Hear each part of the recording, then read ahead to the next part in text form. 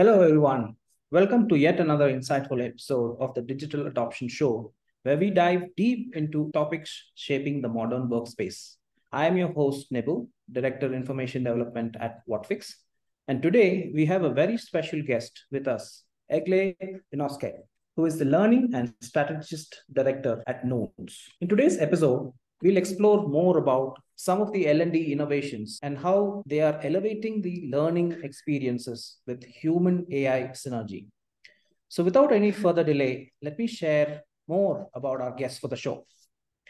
Egle is a seasoned professional at the forefront of transforming education through cutting-edge technology and forward-thinking strategies. With a degree in education from Harvard, she specializes in applying principles from adult development, behavioral science, and educational neuroscience to revolutionize learning and product design. Her passion lies in helping startups build cutting-edge edtech products and supporting corporate L&D in creating scalable, digitally enabled upskilling programs and strategies. Currently, Egle serves as the learning strategist and director at Nodes, where her commitment to driving innovation in education is truly exemplified. We are truly excited to have you on our show today, Egle, to delve into the fascinating realm of edtech and its transformative power in L&D. Egle, let's begin by getting to know you better. Why don't you share a bit about yourself and your journey as a learning strategist and director at Nodes? Hey, Nibu. I think you've covered a lot of my background already. Ever since I found myself in this industry, I have worked on learning technology in its many forms: platforms, blended programs, courses, mobile apps, VR, and lately AI, both in workplace learning and outside of it. And that's what Nodes is, thinking about learning from first principles, understanding what technology can help scale at learning, and borrowing from other disciplines, connecting nodes, if you will, to make it more effective, engaging, and ultimately accessible. And as you said, I help vendors to create learning technology products and organizations to put them to good use in their upskilling programs. That's exciting. Let's do this a little differently. So let's start off with a lightning round of rapid fire questions. Are you ready? Go for it.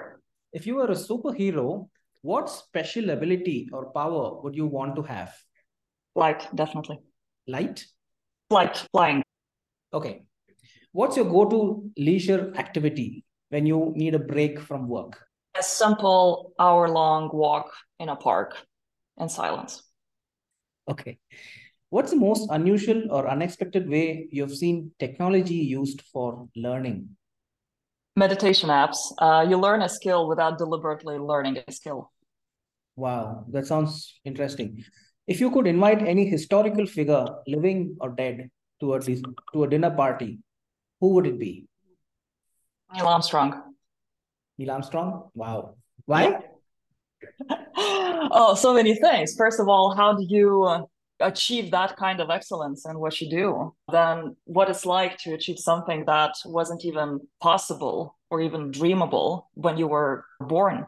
What's it like to be someone who pushes humanity forward? Like so many things. I would want him to pretty much take me step by step through what it felt like to walk on that moon.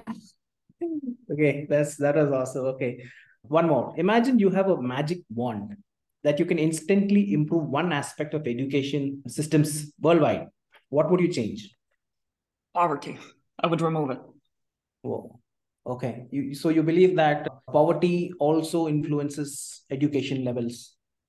Oh, absolutely. Absolutely. You cannot, it doesn't matter if you change teaching practices or technology or anything if children go to school hungry. The adversity they might face affects their behavior and their ability to learn in such fundamental ways that there's nothing we as teachers or learning experts can do to overcome that unless it's addressed at the fundamental level. So is it poverty or hunger? Both. Poverty leads to hunger, poverty leads to adversity, to behavioral problems, so many things. So hunger is just one way it presents itself. Right, because in India, we have schools, government schools actually offer a midday meal. And I think there's a lot of success in that, where they send children so that they will at least get food that way. I mean, definitely. And I'm not surprised that's successful because, yeah, you cannot learn if you're hungry, if you haven't eaten since last dinner. Yeah, and I think one of the rules is when you are studying, you've got to make sure that you have eaten something because if you go hungry, then nothing's going to go into your head, right? Yeah, exactly. So it affects your focus at the very least. It affects because cognitive engagement and learning is a very energy consuming activity. If you are running on fumes, what can you do? Even adults struggle with that. For example, if you don't sleep before a day at work, and you don't eat and you skip lunch because you're racing towards the deadline, by the end of the day, you're just knackered.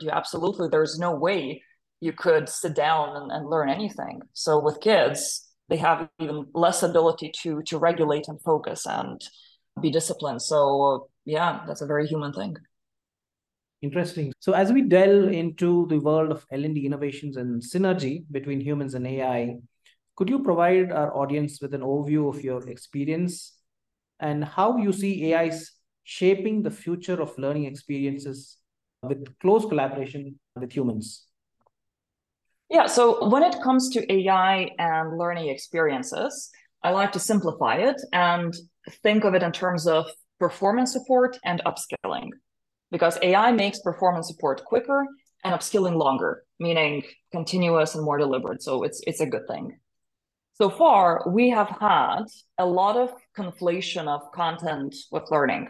For example, we want someone to be a good communicator, so we'll send them to a communication course, either a face-to-face one, where they do role plays for a few hours and then go back to work, or a digital one, which often involves some sort of content about communication and preset branching scenarios, right? In my opinion, things like branching scenarios, these sorts of interactions that we have used a lot in online learning, and they're not bad by themselves, but I feel like they have always been proxies for skill development, the best that technology could offer for a long time. Until now, when AI can finally offer an upskilling sandbox with actual practice in someone's natural language, meaning that I don't choose from an option from a multiple choice question. I actually respond naturally in how I would respond in a real life situation. And I get instant personalized feedback and even encouragement to keep practicing. So that is what AI can do on the upskilling side. Now, if we think about performance support, we could have real-time AI suggestions that help me communicate with a client on a sales call, right? So not short videos or courses that you can't really pull up at the point of need, but actual support as I'm performing the activity. So that's what I mean by AI helping either performance support or upskilling. And this is where I think learning experiences are going with AI. They have to lean into either performance support or upskilling and lose the proxies in the middle and just, yeah, pretty much do the real thing.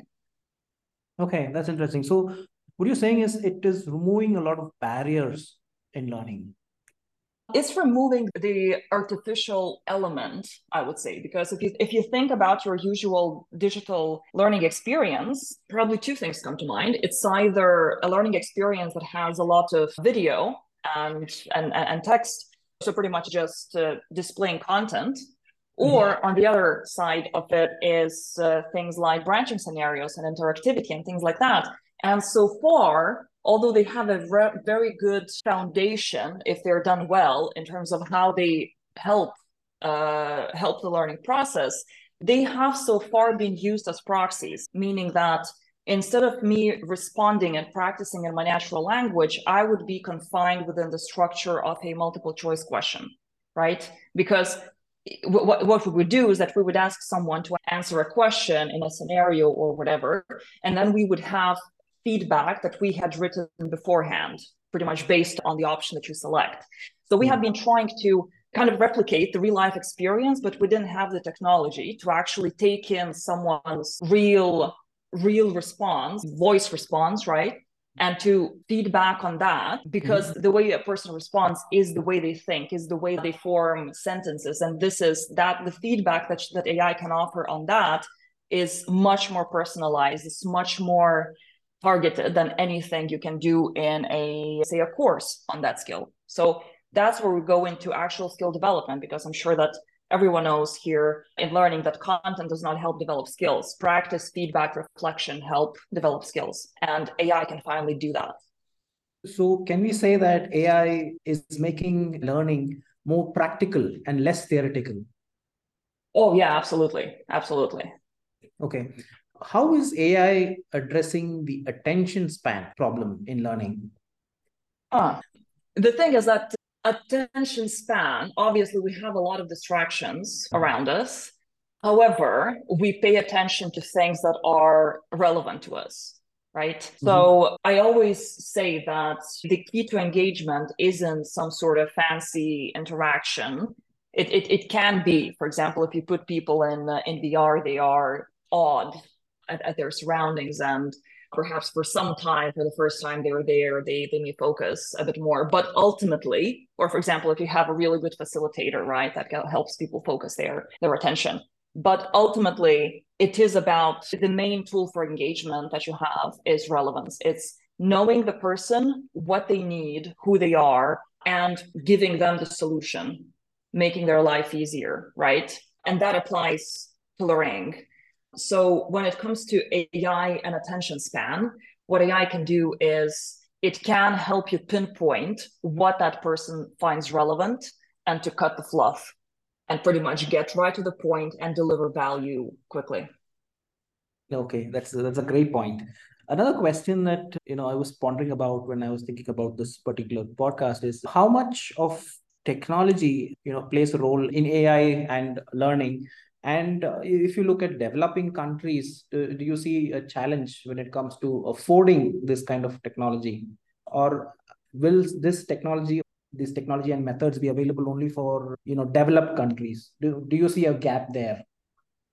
Definitely. I think beyond this widespread jubilation about AI and how it's going to change work, how it's going to change learning across all levels, from school to higher ed to workplace learning and lifelong learning, there is this unspoken issue of equality of access. And cost is already a huge consideration for organizations, even.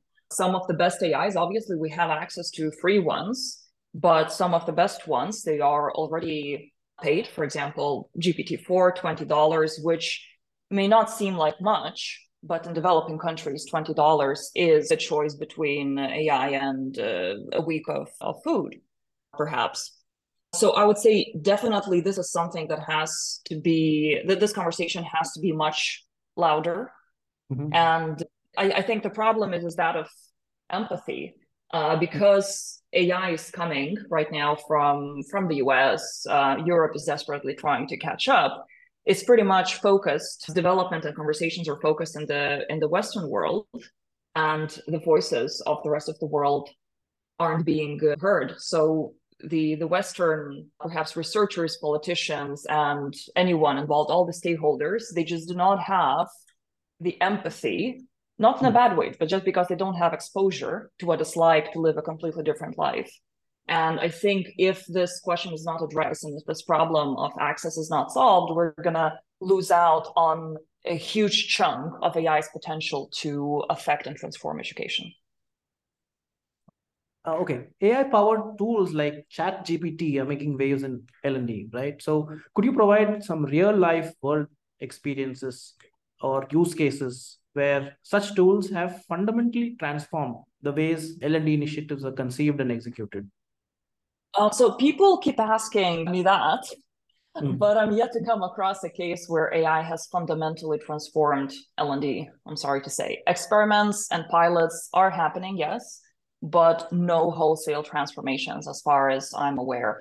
Generative AI is mostly used to speed up parts of the existing process, to quickly explore the topic of the learning content, to ideate learning outcomes, high-level learning designs, and obviously produce content, create text, video content, scripts, questions, and so on. So that's where we're at right now. And note that on that list, I didn't even touch on measuring learning outcomes, because from what I've seen, there's barely anything going on. Right. So you talked about relevance, right? So one of the big issues that I faced, even in school, was not understanding why am I studying such things, right? So how is AI even helping us students or people who are learning something identify the relevance of the topic when it comes to learning? Yeah, so the first thing is that AI can help you see the person as a whole person. So, what do I bring into a learning experience? What's my starting point? What do I care about? What are my pains? What are my goals and desires? What am I afraid of? What drives me? Things like that, right? Because it is me as a whole person who has my own motivations. So, AI can potentially affect all of these things. It could take into account someone's background, starting point, goals, fears, desires, and adjust the presentation of content or the learning path altogether to speak to these things. So that's one way this can happen. On the motivational side, for example, I want to know that people like me have done what you want me to do. I want something to aspire to, right? So if we think about developmental psychology, these concepts such as identity, I want to have the identity of someone who's doing the thing that you want me to do. And AI, again, could help you as a learning designer empathize through conversation, ask AI to play the role of your target user learner. And AI can help you as a learning designer empathize with what it is like to be them, right? So that's another way that it gives you the tool to actually create that relevance for the person. And finally, it's what we talked about already. It's about meeting me as a learner where I am. Because if I'm speaking with a human counterpart in a conversation, I would adjust, or the counterpart would adjust to what I'm saying and understand where I'm coming from. And AI is offering the kind of technology where I'm having an actual conversation, especially now that we can use voice interface. I'm having an actual conversation, and the feedback that I'm getting is literally on the words that I'm saying and the way I'm saying them. It's not generic exercise or generic feedback. It is giving me feedback on exactly what I'm saying. So everything is relevant. There is no fluff. So yeah, that's how AI can supercharge relevance. And I think that kind of relates to this entire topic of what we're talking about here. It's about human plus AI. That AI is not just about speeding up content production. It is about helping you empathize with the humans that you're serving as a learning designer, as an L&D professional, as a teacher. Okay. So let me go back into that measuring question, right? So when we hire, even today, I lead a team of writers, and what I look for is their ability to write. So even before we talk to them, we give out an assignment. Now the assignment comes back, and I don't know if it is ChatGPT that has written it or if it is they who have written it. And when it comes to learning itself, there was a lot of emphasis on memory. How much were you able to remember and reproduce, right? How much of that is changing, and do you see drastic changes in the way learning is measured? When now the question that my daughter asks me is, why do I have to remember all of this, right? I can Google it, I can use ChatGPT, and it would tell me what I need to know. I just need to know how to use that tool, right? I don't need to remember all of this. I can spare my memory for something that is more valuable to me, or more important, to more relevant to me. Oh my, what a question. Okay.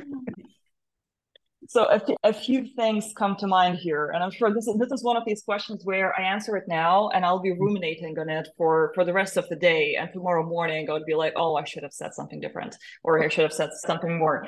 But what immediately comes to mind are two things. First of all, as you say, we need to rethink what's the point of learning.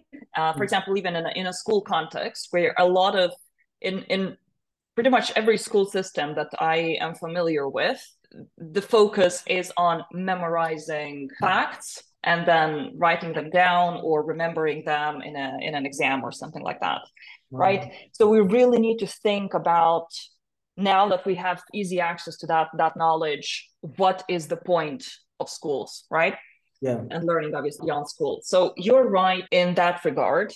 And I do think that your daughter is right as well, in that the skill is about knowing what you need in the moment or what information you need or what kind of help you need, being able to ask the question, specify the problem, that's the skill that, in my opinion, we're going to need going forward, because those are the skills that help us integrate AI into our work, into our learning, into our life, right? In a good, meaningful way. And in a way that actually, if we think about beyond school, that gives us a competitive advantage in the job market. It helps us produce higher quality work and so on. So that's one thing. On the flip side, foundational knowledge is still essential. You need to know the fundamentals of a subject to be able to actually do something with it. I cannot ask good questions about something if I'm barely familiar with the subject matter. I cannot QA, I cannot sense check the output of AI if I don't already deeply know the subject.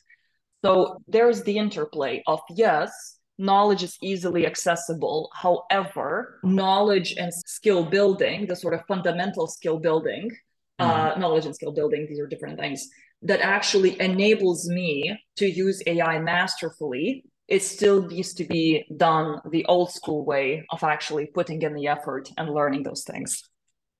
Okay, that makes a lot of sense. I will try to convince my daughter about it.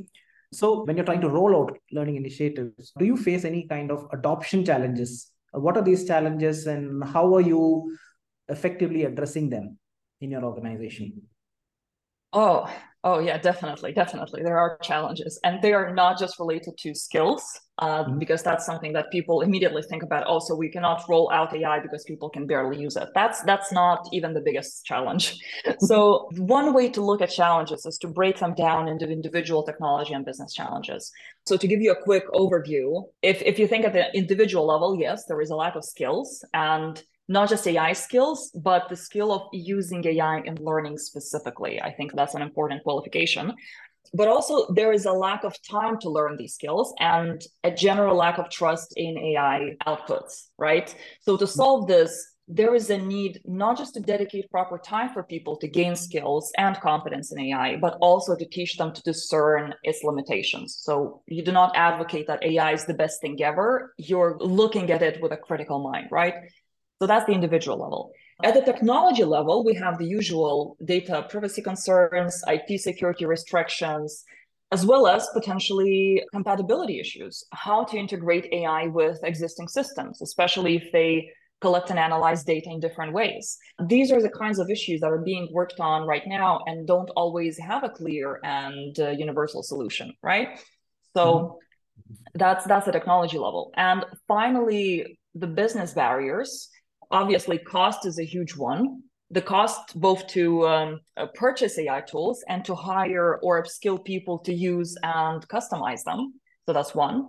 Another one is compliance. And a lot of times it's not the outright restriction that prevents people from using AI, but the ambiguity about what's allowed in my organization and not, right? And then we have the holistic organizational resistance, because naturally people fear change, they fear losing their jobs, they fear doing something wrong, especially if it's unclear what's right and what's wrong, right? So the compliance thing. And in fact, resistance from top management is becoming quite a common blocker for AI adoption. So that would be a summary of our bouquet of barriers. Amazing. So as we wrap up our discussion on the synergistic relationship between humans and AI, could you share some practical strategies or ideas that facilitate collaboration and can harness the full potential of AI in learning and development? Yeah, sure. So at least three come to mind. The first one is learn not just about AI, but about learning itself as well. And then explore how you can use AI for learning. Otherwise, you'll end up using AI to speed up and create more things that AI should actually replace.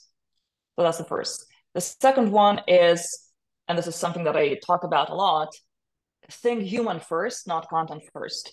Be curious about your fellow humans. Understand where they're coming from and what makes them tick.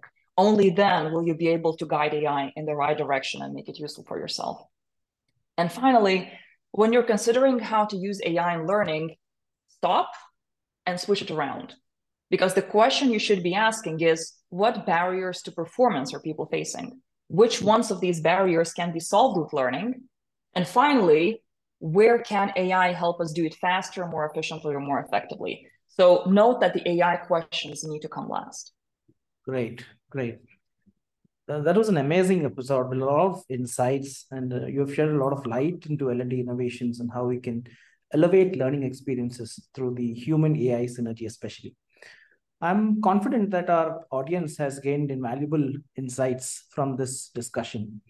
And as we come to an end of this episode of L&D Innovations, Elevating Learning Experiences with Human AI Synergy, I'd like to extend our gratitude to Egle for sharing her experiences and expertise with us. But before we sign off, Egle, we'd love to hear your personal motto for success in this ever-evolving field of L&D.